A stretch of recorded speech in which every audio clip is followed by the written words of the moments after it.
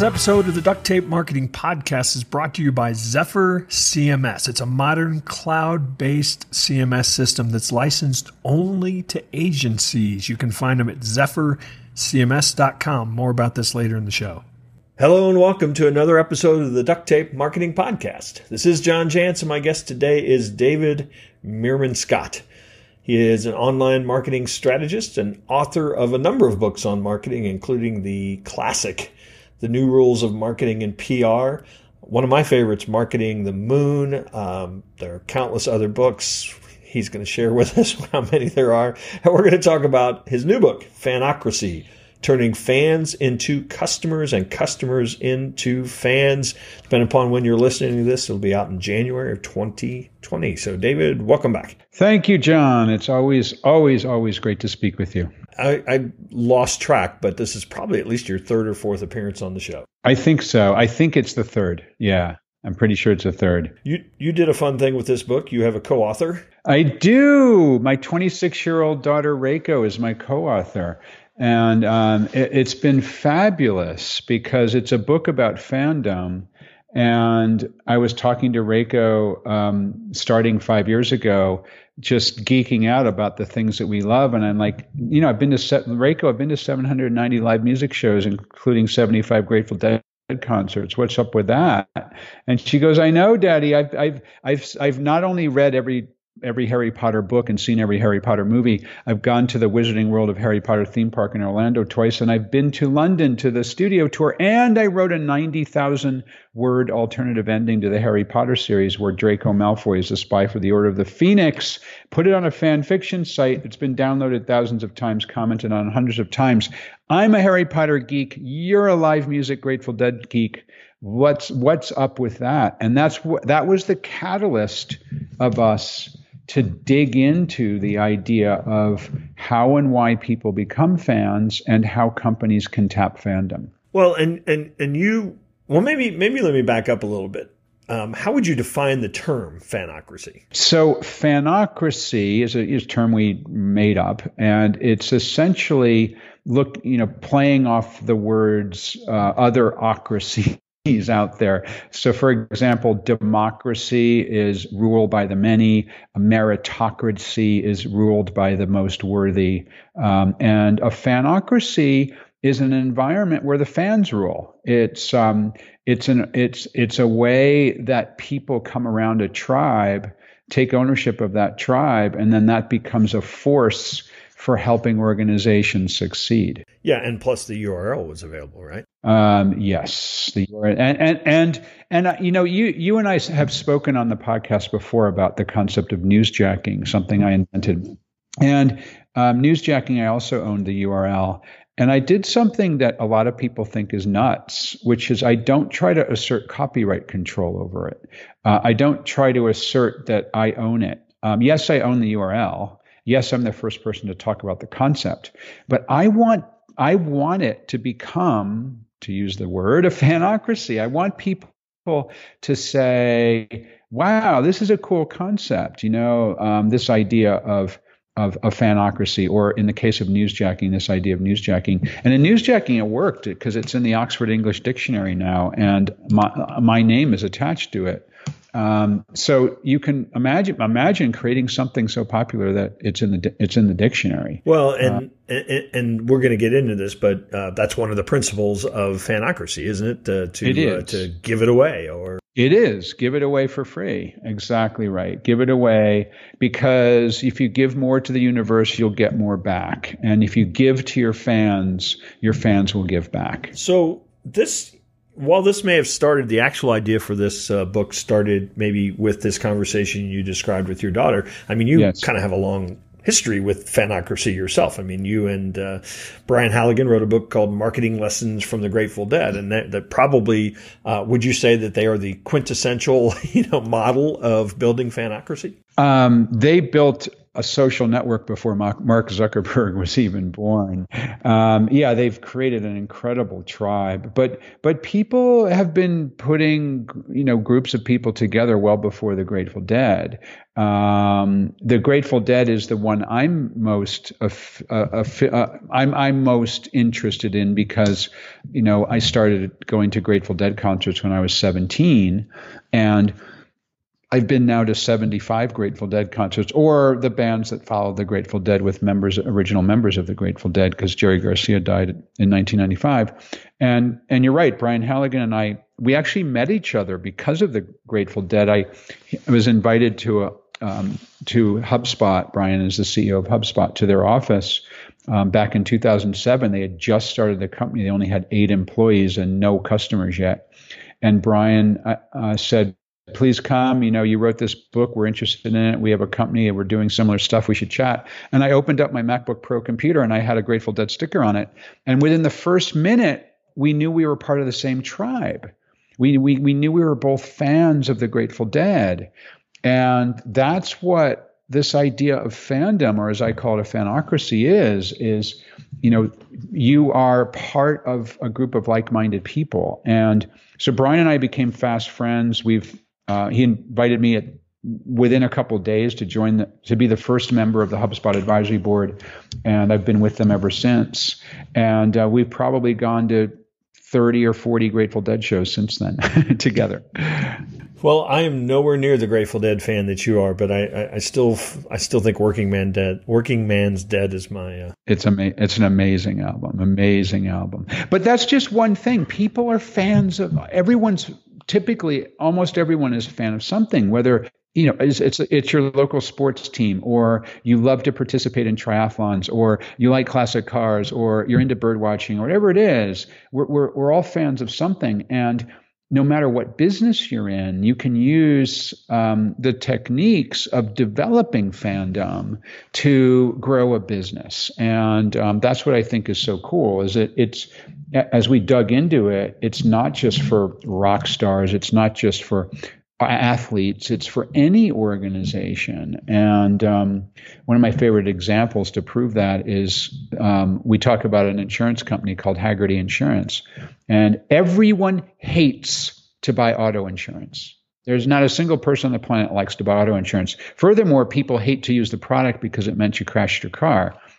And McKeel Hagerty founded Hagerty Insurance a number of years ago, and I spoke with him. He says, David, everyone hates my product category, so I can't market like everyone else does. I had to figure out how I could tap into fandom, and they actually insure classic cars. And so he and his team go to over 100 classic car events a year, and they meet with people who are classic car fans, and they become part of the tribe that way. They have a YouTube channel where they provide valuable information. They have a Hagerty Drivers Club that people are members of. They get all sorts of great benefits. And they are the largest now classic car insurance company in the world, double-digit compound growth every single year. They're going to grow by 200,000 customers this year. Fabulously successful on all levels in a category everybody hates, auto insurance. Well, I think that's a great example too of the fact that it's really not about the product or the service. It's about the experience. It's about the brand. It's about, what people get to feel and think about the brand. And that often isn't about the product. Now, you talk about a category where people hate the product, hope they never have to use it. I mean, that's almost an extreme example, right. But I think isn't that true across the board? That generally the companies that do this, it's not about the thing they sell. It's about how people feel about doing business with them. Exactly right. And when we really dug in to boil down 70,000 words in the book and 5 years of research, building fans is simply about creating a true human connection. And, you and I, John, have been talking about social media since the very beginning. And that's how we met, actually, we were among the first people on the planet to articulate this idea of how you can use social media to market a business.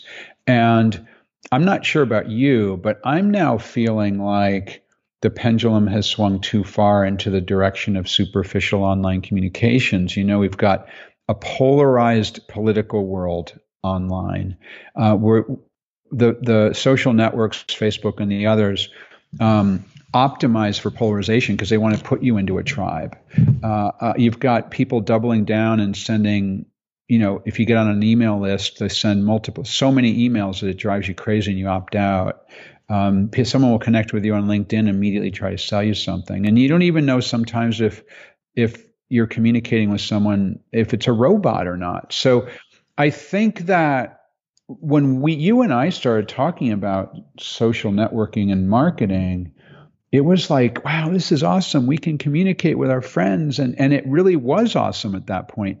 But it's become a dark and cold world for many of us. So I think the pendulum is now swinging back in the direction of true human connection. And it's a lot about what your new book is about, too, is really getting back to humanity and what's important to life. And social media is not going away. It's still valuable, but it's not really what we thought it might have been 10 years ago. Yeah, I remember when I was first on Twitter. I hate to sound like an old fart here with this stuff, but I'd be going to a new city and I'd put on Twitter, hey, anybody know any good restaurants? I'd get like 10 great recommendations, Right. and now I could put that same thing. I've got 10 times the followers and I could put that same thing on there and not get, a single response because just as you said, I mean, we've gotten to the point where, people, true connections are going on in very small places again. And probably to me, the most useful social media place right now are a couple of Facebook groups I belong to because they are, people that are very engaged and nobody's selling anything. And it's all about, helping each other. And I think that's. And frequently those, because I'm in a couple of those too, and frequently they're closed groups. Very much so. Yeah. Yeah. Yeah. And I remember doing tweet ups. Remember that concept? And I remember, this is, again, I don't want to be the old fart either, but 10 or 11 years ago, I would roll into a city, and I remember doing this in Bombay, India, and I said, hey, I'm here. I'm going to be at this hotel bar if anyone wants to come and chat. And like 30 people show up. I wouldn't do that now. First of all, I don't know if anyone would show up, and second of all, people would show up and try to sell something or try to infiltrate the group. And, I don't know, maybe we're old farts, but yeah, let's just bitch for another 20 minutes, shall we? All right. But at the same time, people do want to have a human connection, like what Haggerty did, build, be a part of a tribe, be a part of like-minded people, speak the lingo, make a fast friend because you share this same love. And I think that the opportunity in that is that people are hungry for it. So people who get that, who take the time and the intention, to nurture that, I think are going to benefit. In fact, let's jump to part 2 in the book where you really get into the nuts and bolts of how to do this. Today content is everything. So our websites are really content management systems, but they've got to work like one. Check out Zephyr. It is a modern cloud-based CMS system that's licensed only to agencies. It's really easy to use. It's very fast. Won't mess with your SEO. I mean, it really reduces the time and effort to launch your clients' websites. Beautiful themes, just really fast, profitable way to go. They include an agency services to really kind of make them your plug-and-play dev shop. Check out Zephyr.com. That is ZEPHYR. CMS.com. So, I could read the list, but if you want to jump in, like the first one, get closer. I think it's just what we've been talking about. So maybe kind of unpack the 5 or 6 tenets of this idea of, how you actually do this. Okay. I'd like to dig in deep on 1 or 2 and then talk real briefly on a couple of them. So get closer than usual is fascinating. We interviewed, my daughter Reiko and I, my co-author. Reiko did a neuroscience degree at Columbia University. She's now in her final year of medical school, applying now for residency programs in emergency medicine. And we interviewed a bunch of neuroscientists about what goes on in our brain when we become fans of something. And essentially, it's about human connections, about proximity. And it turns out that our brains are hardwired to have the most emotional connection with people the closer we are physically to them. And this is a survival technique, because the people that we know and trust, when we're in close physical proximity to them, our brain lights up in a very positive way. But if we're in close physical proximity with somebody who we believe might do us harm, our fight or flight mechanism kicks in. And so that's hardwired in our DNA. We can't help it. And so one neuroscientist named Edward T. Hall identified the 4 levels of proximity, the furthest one being further than about 20 feet. And we humans don't really pay that much attention to people that were that far away. Once you get within 20 feet, we begin to track those people. That's called, the furthest away is called public space. Then social space is within about 20 feet. We begin to track people who get that close to us within 20 feet, because we want to know, are they people we can trust? That's why when you go into a room that's filled with people, you immediately begin scanning that room to find out if there's people you know or if there's danger. Then further in is within 4 feet, that's called personal space. And that's when sort of cocktail party distance. And if you know somebody, you're part of the same tribe, or they're your friend, or they're your family member, that's where the most positive human connections happen. That's also why when you go into a crowded elevator, you feel nervous, because you're with people you don't know. And that's hardwired into us. So what we can do as business people is figure out, how can we create ways to have physical connections, close proximity, getting into the personal space of our customers, or putting our customers into the personal space of other customers. And, we talked about Brian Halligan a moment ago, but HubSpot, for example, has done a brilliant job with their inbound event. And you and I have spoken there multiple times. They get 25,000 people there. And they're not just their customers, they're their fans, because it's a tribe of like-minded people who are able to communicate. So all of us, no matter what kind of business we're in, have an opportunity to bring people closer together. And there's actually another form of neuroscience called mirror neurons, which are when our brain fires when we see someone do something as if we're doing it ourselves. That's why we get sad at sad movies. It's our brain fires as if that action is happening to us. And we can use that in business by making use of photographs and video. You can put yourself in virtual proximity of somebody simply by using video on your website, or using Zoom to do calls instead of just telephone, putting images on your social networks or your websites of you looking into a camera cropped as if you're in someone's personal space. And all of these are techniques to create closeness with people. And I find that this one, because it's rooted in neuroscience, is fascinating. And that's sort of a deep dive into one of those concepts of fanocracy. Well, let me ask you to go deep into another one. Sometimes brands find that they benefit from borrowing, getting closer. In other words, influencers.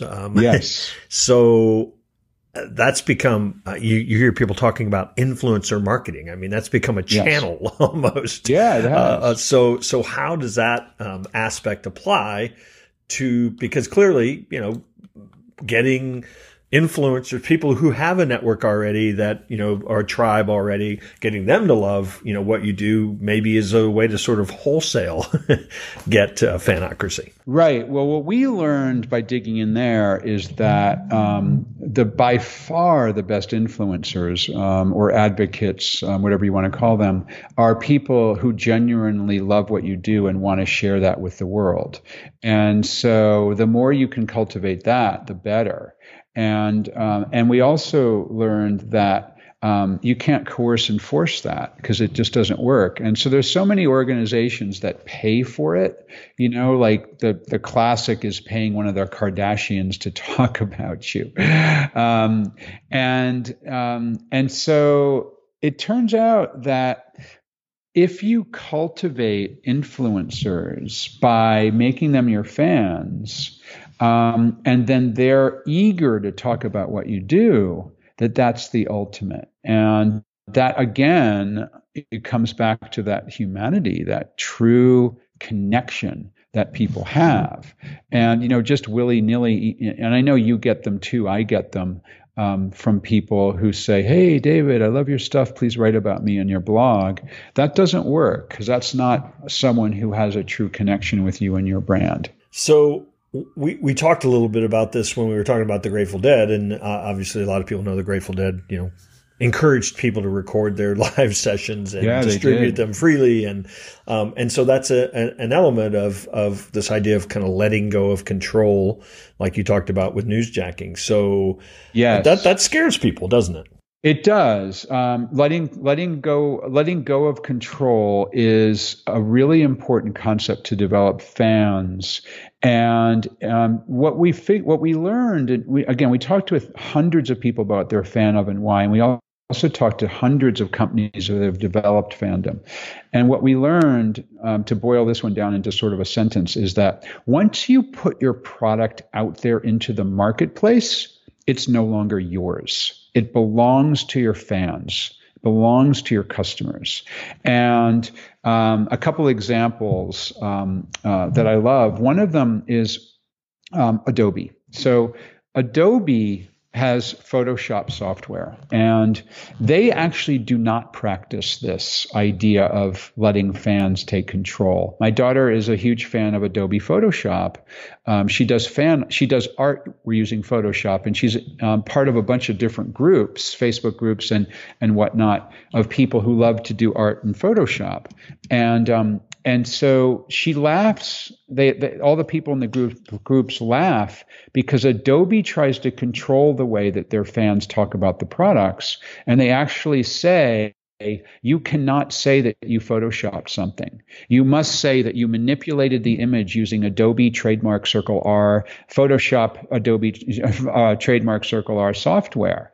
And you can never use Photoshop as a verb. You can't say you photoshopped something. You must, and so Adobe is trying to control the way that people are using their products and services.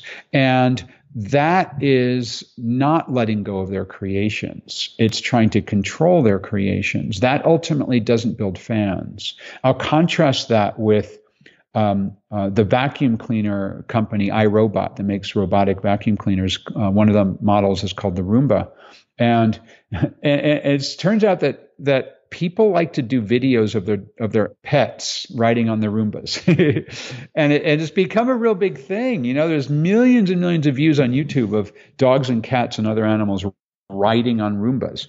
Now, what iRobot could have done is say, no, that's not a proper use of our product, but they didn't. They celebrated the fact that the fans love to do that, and that's a really big difference. So all of us need to recognize that once we put a creation out there, once we put a product or service out there, once we put an idea out there, it no longer belongs to us. It belongs to our customers. It belongs to our fans. I had this is probably completely off topic. It probably fits more in newsjacking than but I had a great experience yesterday. So I watched a clip of a Saturday Night Live, recent Saturday Night Live episode that had a podcasting segment on it, and they were kind of making fun of, and it was the father and son podcast mic. And so the idea was that, you can't have a conversation with your son that's deep and meaningful. Get the podcast apps, and then you can have this conversation like podcasters. And then at one point, they kind of went into, and this segment is sponsored by Squarespace, and they gave some, get a discount by going to blah, blah, blah. Well, the folks at Squarespace went ding, ding, ding, and so they actually lit that coupon code up, and you could actually get a discount if you did it. Awesome I thought that was so amazing. That's totally newsjacking. Totally newsjacking. I think you'd like love that. All right, so part 3 of the book, if I can just kind of wrap up here today, is really you kind of telling stories about, or at least that's how I interpret it, how you enjoy this idea of Fanocracy. So you want to send us out on kind of one of your favorite stories? So what we learned in talking to a whole bunch of people is that passion is infectious, and that when you live a life with passion, when you celebrate the things that you love, number one, you have a more interesting life. But number two, the people around you want to be around you because that passion is infectious, because you radiate that passion. And one of my favorite examples is Dr. John Marashi. He's a dentist. And he's a dentist in Southern California. And there's so many other dentists in Southern California. But he's passionate about skateboarding. And his Instagram, he's got like 13,000 followers because among other things, he posts images of him skateboarding. He's the skateboarding dentist. And that's incredibly powerful because when people are shopping for a dentist, they see that social media feed of him on Instagram and they're like, yeah, that's the guy I want working on my teeth. He's a cool dude. And unlike every other dentist who either isn't showing what they're doing, or if they do, it's just, the before and after teeth shots. And so we learned that companies that employ people with passion do better. CEOs who hire for passion generally get better employees to work for them, and people who have passion live a better life. So that passion becomes infectious, and it in itself, the fact that, oh my God, I love to do this thing every day, and you can get at this when you're speaking with someone. Even in a business environment, and you can ask questions like, hey, what do you love to do on the weekend? And when you get someone talking about the thing they love, about the passion that they love, there's nothing better for a conversation opener. And then all of a sudden you remember, oh yeah, that's the person who loves to mountain bike. I remember that. And that's a really, really, really great way to build fans is to understand what people love and share that with them, even if you don't share that yourself. Visiting with my friend David Meerman Scott, author of Fanocracy. It's going to be out in January of 2020, depending upon when you're listening to this. David, tell people where they can find the book and find out more about you and your daughter's work. Great. Thanks, John. So the book is out in hardcover, in ebook, and Reiko and I read the audiobook, which is exciting if you're an audiobook person. We have a site at www.fanocracy.com, a bunch of free stuff on there that you can check out. On the socials, I am DM Scott, DMSCOTT. So hit me up, particularly on Twitter, which is my go-to social media of choice. Well, thanks, David, for joining us, and hopefully we'll run into you soon out there on the road. I hope so, John. We need to. We do get in contact at an event at least once a year. So I don't know which one it will be this year, but it's always great to see your crazy sneakers live and in person. Because I know, John, you are a fan of crazy sneakers. I'm a fan of a particular brand of Converse. I know you are. Converse Chuck Taylors, you bet. Yeah, I know you are. Take care, my friend. Thanks, John.